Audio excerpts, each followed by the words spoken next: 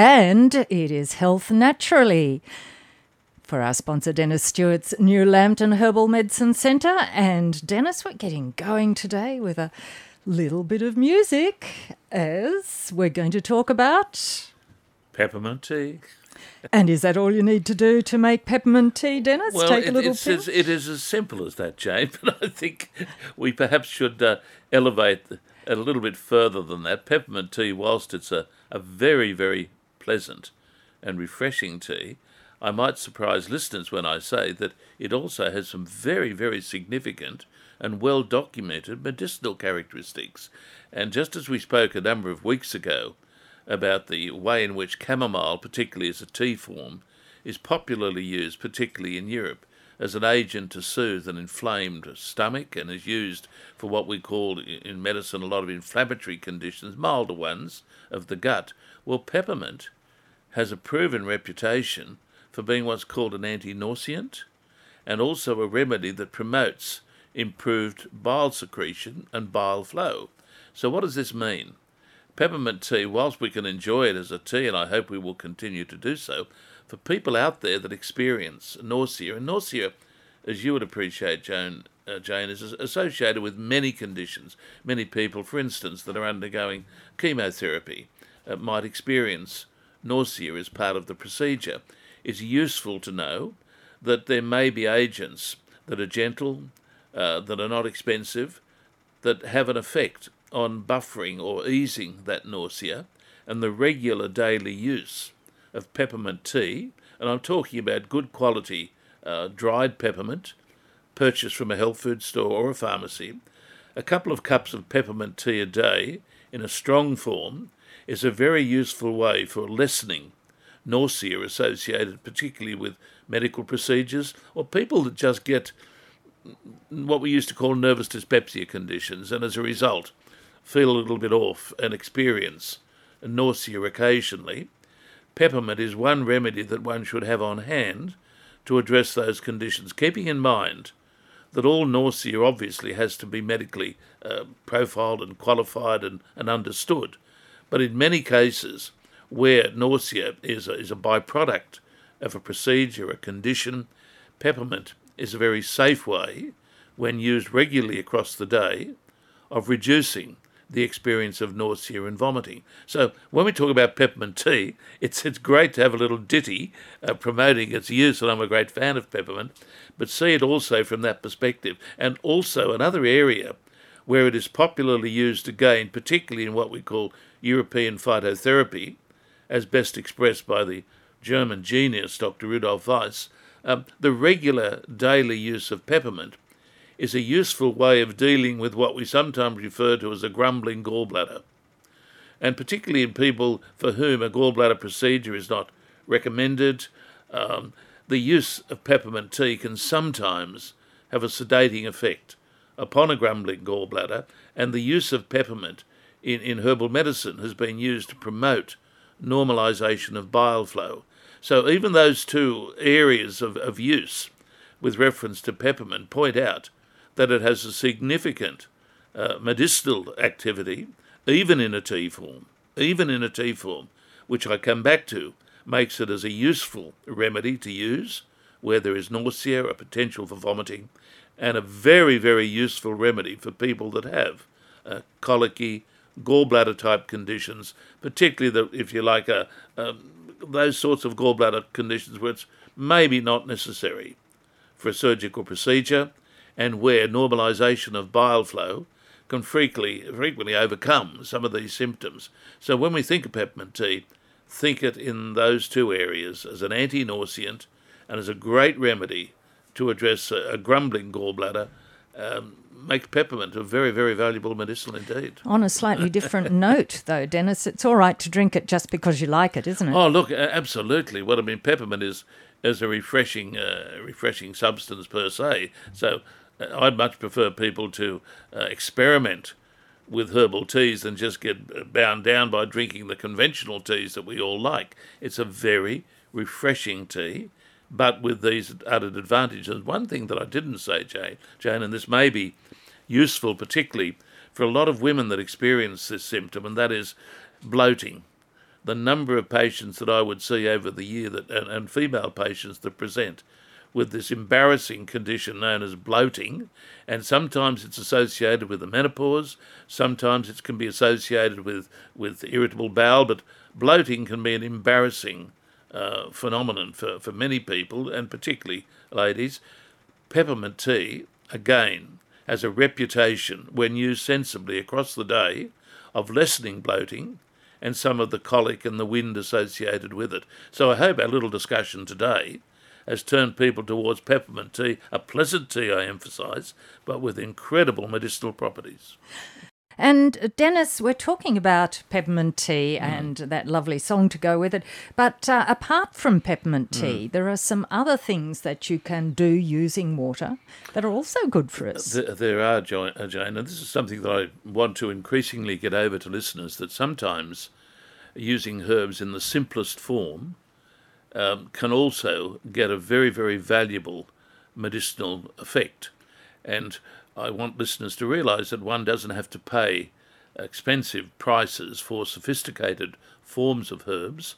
Very frequently, herbal benefit, and I'll say it again, can be obtained in the most simplest way of using the herb, and that is as what we call a herbal infusion, or we would refer to it as a herbal tea. That is, in fact, taking the dried herb normally and in a particular proportion, blending it with hot water, letting it steep like we would make a cup of coffee, and drinking it as a medicine. The oldest way of using the herb is in this water-based form. And interestingly, in the German pharmacopoeia and the German apothecary literature, herbal teas are still there as very important components of the practice of phytotherapy, particularly in Germany and I suspect in other European countries. So it's very respectable to present herbal medicine activity from the perspective of seeing the herb harnessed by turning it into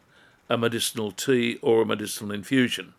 Let me give you some examples. We've been talking this morning so far about peppermint tea, and we've had a few little jokes along the way, but we've pointed out the importance of simple peppermint tea and its potential to lessen nausea, to assist a grumbling gallbladder, and even to lessen bloating.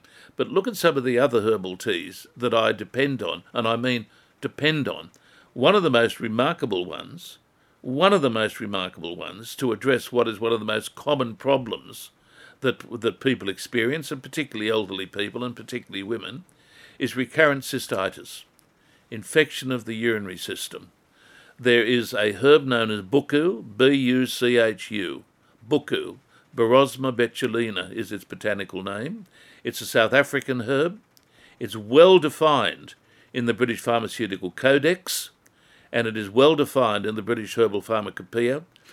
It has a clinical history of being a useful herb and taken in a prescribed form as a herbal tea. It has a remarkable effect in providing prophylaxis or prevention against recurrent urinary tract infections. And without using it in that form, I don't think we'd get the benefit. The herbal tea form of using buchu is a remarkable way of building up a degree of resistance to these wretched urinary tract infections that many people experience. And unfortunately, it's not as popular as it should be. I think that I would be one of the few practitioners that use buchu and stock it and prescribe it. And I come back to the point, without buchu being converted into a herbal tea, I, in my opinion, would be hamstrung as far as addressing urinary tract infections as well as what we do. There's an example, Jane, again, of a herbal tea, a simple herbal tea, defined in the technical literature, with a clinical history behind it, and used in modern herbal medicine today to address this wretched condition of recurrent cystitis. We'll talk about more herbal teas as we go along. And 49216216 is the number for you to ring. And we're going to turn now to Lynn, who has rung in from Cameron Park. And she has a question, Dennis, about a friend who has Crohn's disease and IBS and would like to ask your opinion on things. Hello, Lynn. Lynn, hello, you're there now. Yes, Dal. Okay, what would you like to ask Dennis? Oh, look. Hello, Dennis. I Hello, would just Lynn. like. Thank you. I won your Source Stiff and Sorry the other week, and it was good, really good. good. I've got my husband on there. Well, there you but go. Anyway, but my friend Manda, she's got Crohn's disease. Yes. Now, she went to the GP last week, and they Yes. gave her Buscopan. Yes. And that doesn't seem to be working very well. Okay. She does get a lot of bloating, and Yes. I missed part of your peppermint tea Yes. because I'm outside and I went to grab a course. pen and paper. Yes. Well, Now- look, with reference to that, if your friend has Crohn's disease, obviously she would be on particular medication for that condition. It's what's referred to as an inflammatory condition, inflammatory Yes. bowel disease, and it's Yes. not a condition that should be treated lightly. And your friend, I'm sure, would be under a gastroenterologist and using particular medication to address that. However, I suspect that the Buscopan may have been prescribed by the doctor to address what you referred to as irritable bowel syndrome, Yes. where the predominant symptom there seems to be, in this case, that your friend suffers from bloating and colicky conditions. Yes. Now, Buscopan is a useful medical preparation, but like all preparations, is not always successful.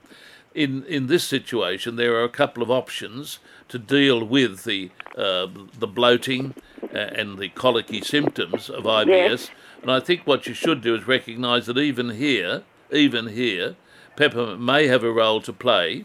But interestingly, a couple of weeks ago, we also spoke about the herb chamomile. Chamomile. Now, chamomile is one of my favourite remedies for addressing any condition in the gut, particularly where there might be inflammation behind it or where there may be some of the symptoms of irritable bowel syndrome. So Yes. in your friend's case, I would be using a combination here of good quality chamomile tea reinforced by good quality peppermint tea. Now, can she buy that from the supermarket? Yeah, or look, should she... in most cases, the things I'm talking about, and talking about them deliberately in this way, these are economical preparations that can be purchased very frequently from the medicinal counter in the supermarkets, or from our health food stores, or Health even food from our store. pharmacies. That's the way that I would go about using those two herbs. Keep in mind that there is a pharmaceutical preparation known as Mintec, which is popularly available from our pharmacies and I suspect also from our supermarkets and health food stores, and that is based on peppermint and particularly used for addressing some of the symptoms of IBS. But again, try to keep it simple, try to keep it inexpensive. My recommendation would be to work with the chamomile and the peppermint. Your friend should let her GP know what she's intending to do in place of using the Buscopan, because he's her prime contact therapist. He should be kept in the loop. I'm sure there would be no objection to using those simple things as a means of getting some comfort from this symptom associated with IBS. Now, can I get the dried herbs from your store, or do I just... Again, the dried herbs would come, in this case, in tea bag form, Yes. and you'll get them, as I've said, from any of those outlets. All right. Thank you so much. Thank you, Lynn. Helen has rung in from Wallsend, and your question's about olive leaf extract, Helen. Yes, good afternoon. Look, I've been taking olive leaf extract for a few months now, and I'm just wondering, do you know a lot about it, and what are the benefits of it? Okay. If you could tell me that, please. Helen, these days, olive leaf is used usually as an agent to support resistance or to what's colloquially referred to as to build up the immune system. I must admit that I don't use the herb very much because, in my opinion, the American herb known as Echinacea has a very, very good reputation that has caused me to use it confidently for 40 years of my professional life. So I'm not doubting that olive leaf is a useful agent. It's just that, in my opinion, echinacea is a better representative of what I think olive leaf is put out there for. That is Okay. an agent to promote improved resistance to infection. However, not all listeners would be aware of the fact that olive leaf also contains a degree of antihypertensive activity. That is, again, in European phytotherapy, that is in Europe, olive leaf is used or put forward as a very, very mild agent, potentially useful in helping managing borderline blood pressure conditions. Now, this makes me always a little bit guarded because anything that is used regularly, and I emphasise regularly, in a concentrated set dosage form, anything that's used that way needs to be used, in my opinion, cautiously if you're also on critical blood pressure medication. Well, I do have a high blood pressure, so Okay. yeah. Well, that's basically. That could, I've never had any problems with it. I just wondered if there are any benefits of continue. It's very, very rare. In fact, I have never seen it that there has been an interaction. But in the literature that I refer to, it is recognised that it contains a constituent that is mildly antihypertensive. I have never seen that. In your case, it might be useful, particularly if your blood pressure is even with medication elevated. But again, you should mention that to your doctor. But look, again, depending on why you're using it, you're primarily using it to build up a bit of resistance, are you? Well, basically, I started taking it years ago when my late husband and I used to both take it, but I just sort of got back into it, and I'm just wondering if it's worth me taking or. Well, look, I think it has a reputation. It wouldn't be out there being used popularly without it being able to demonstrate some benefit. So even though I have come out in favour of echinacea primarily because I've used it for so long and demonstrated its benefit, it doesn't mean to say that olive leaf hasn't got some benefit. Yeah. I would think that the marketplace here has demonstrated that it has a role to play, and look, it's not an expensive preparation. It's very not terribly, very safe. I'd continue it, Helen. I'd continue it. Well, as I said, I'm type 2 diabetic too, so I was just wondering. Well, as far as I'm aware, it has no interaction with a diabetic medication, and has no capacity, as far as I'm aware, to seriously address blood sugar levels. So it was seen to be okay in your case. Thank you for your call, Helen. 49216216 to get your question through to Dennis Stewart today. Janice has rung in from Corlette, and your question's about hair loss, Janice. Yes. My mother died in 2000, and I couldn't grieve. So my hair loss started then. Yes. And I heard you talk to a lady on the radio a couple of months ago. Yes. And you recommended something that worked. Okay. Janice, with hair loss, there is no easy way of resolving it, and hair loss can be associated with multiple things, and you have rightly pointed out that your hair loss was a consequence of unresolved grief for your mother passing away. In other words, stress, anxiety, all those sorts of things can have a bearing, and particularly hair loss is recognised to be related to those things. On the other hand, hair loss can be also associated with things like thyroid dysfunction, and I'm presuming you've been well investigated from that perspective, and that your thyroid is okay, that there are no unusual readings. Also, I have the viewpoint, and I know it's controversial, that hair loss can be benefited by using a combination of minerals and a combination of nutrients. And I know this is controversial, but there are listeners out there who have taken my advice on board and who claim that it has helped their hair, particularly to stop falling and occasionally to promote an improvement in the situation. My approach has always been three-pronged, and if you have a pencil and paper, I will mention it to you. There would be pharmacies in your region up there that I'm sure would be able to provide these things for you, and they're not expensive. The first thing that you should mention to your pharmacist is what are called the Blackmores Celloids, Cellooids, the Blackmores Celloids. Now, celloids are minerals in very, very mild or minute dosages. The therapy was developed by the founder of Blackmores, Maurice Blackmore, who was one of the first great Australian naturopaths, and his mineral therapy, as it's known, is still used by many naturopathic practitioners in this country, including myself.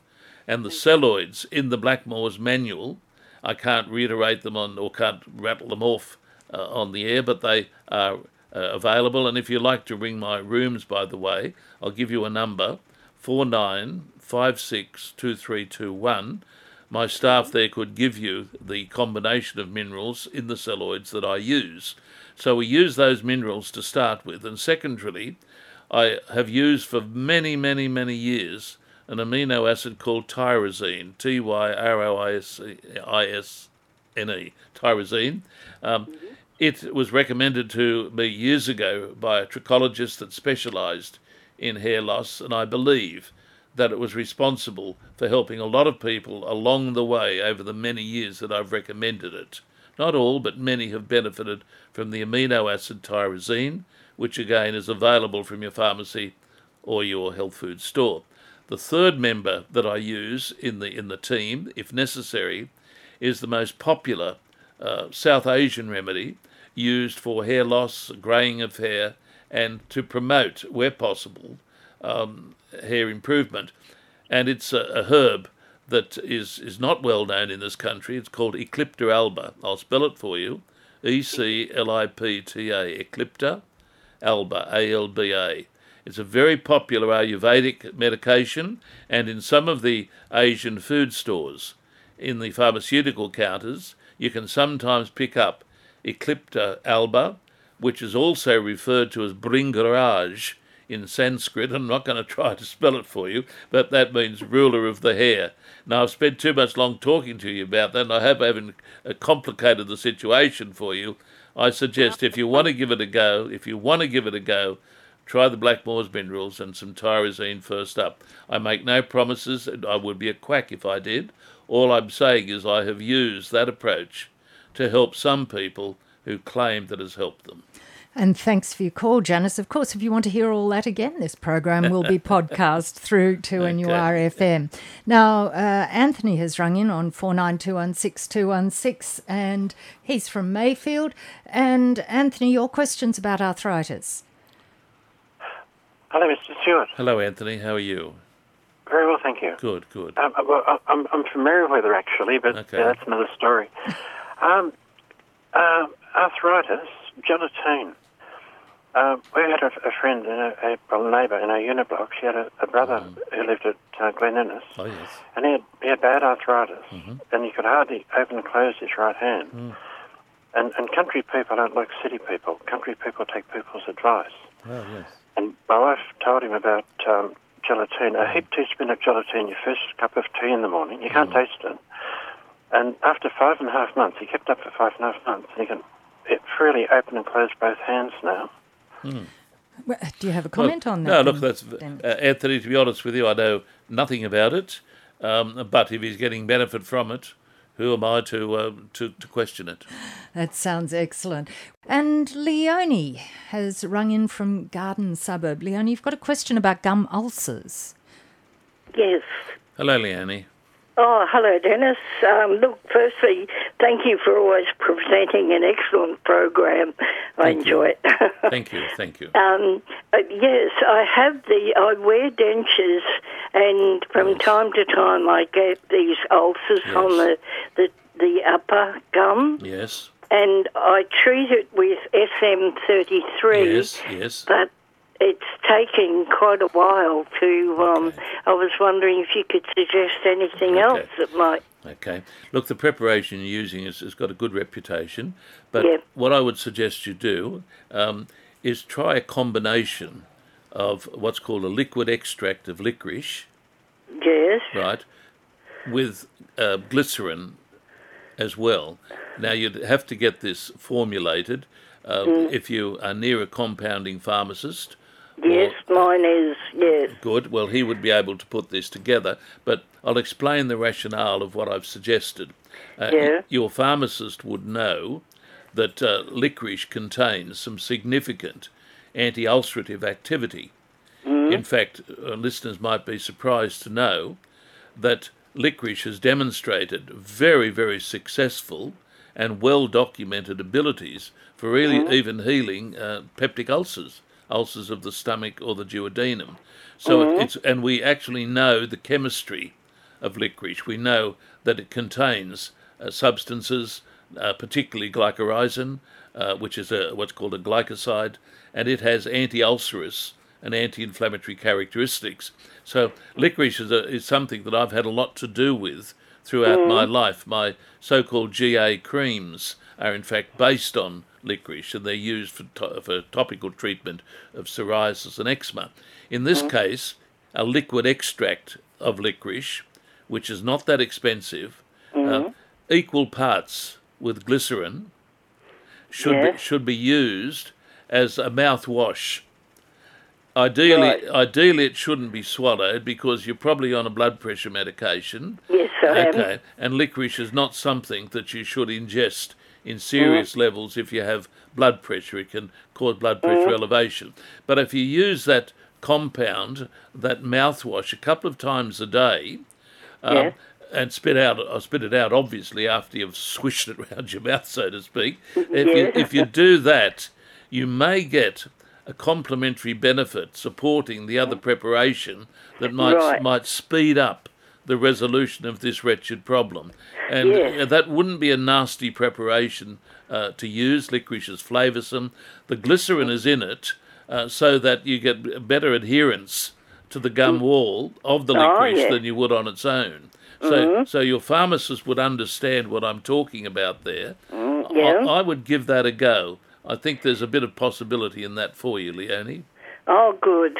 Thank you very much. I'll do that. Okay, thank you. Thanks for your call, Leonie. And Glenn has rung in from North Rothbury. Progesterone, Glenn. Oh, hi, Dennis. Hello, Glenn. How are you? Yeah, very well. No rain there yet? Oh, God.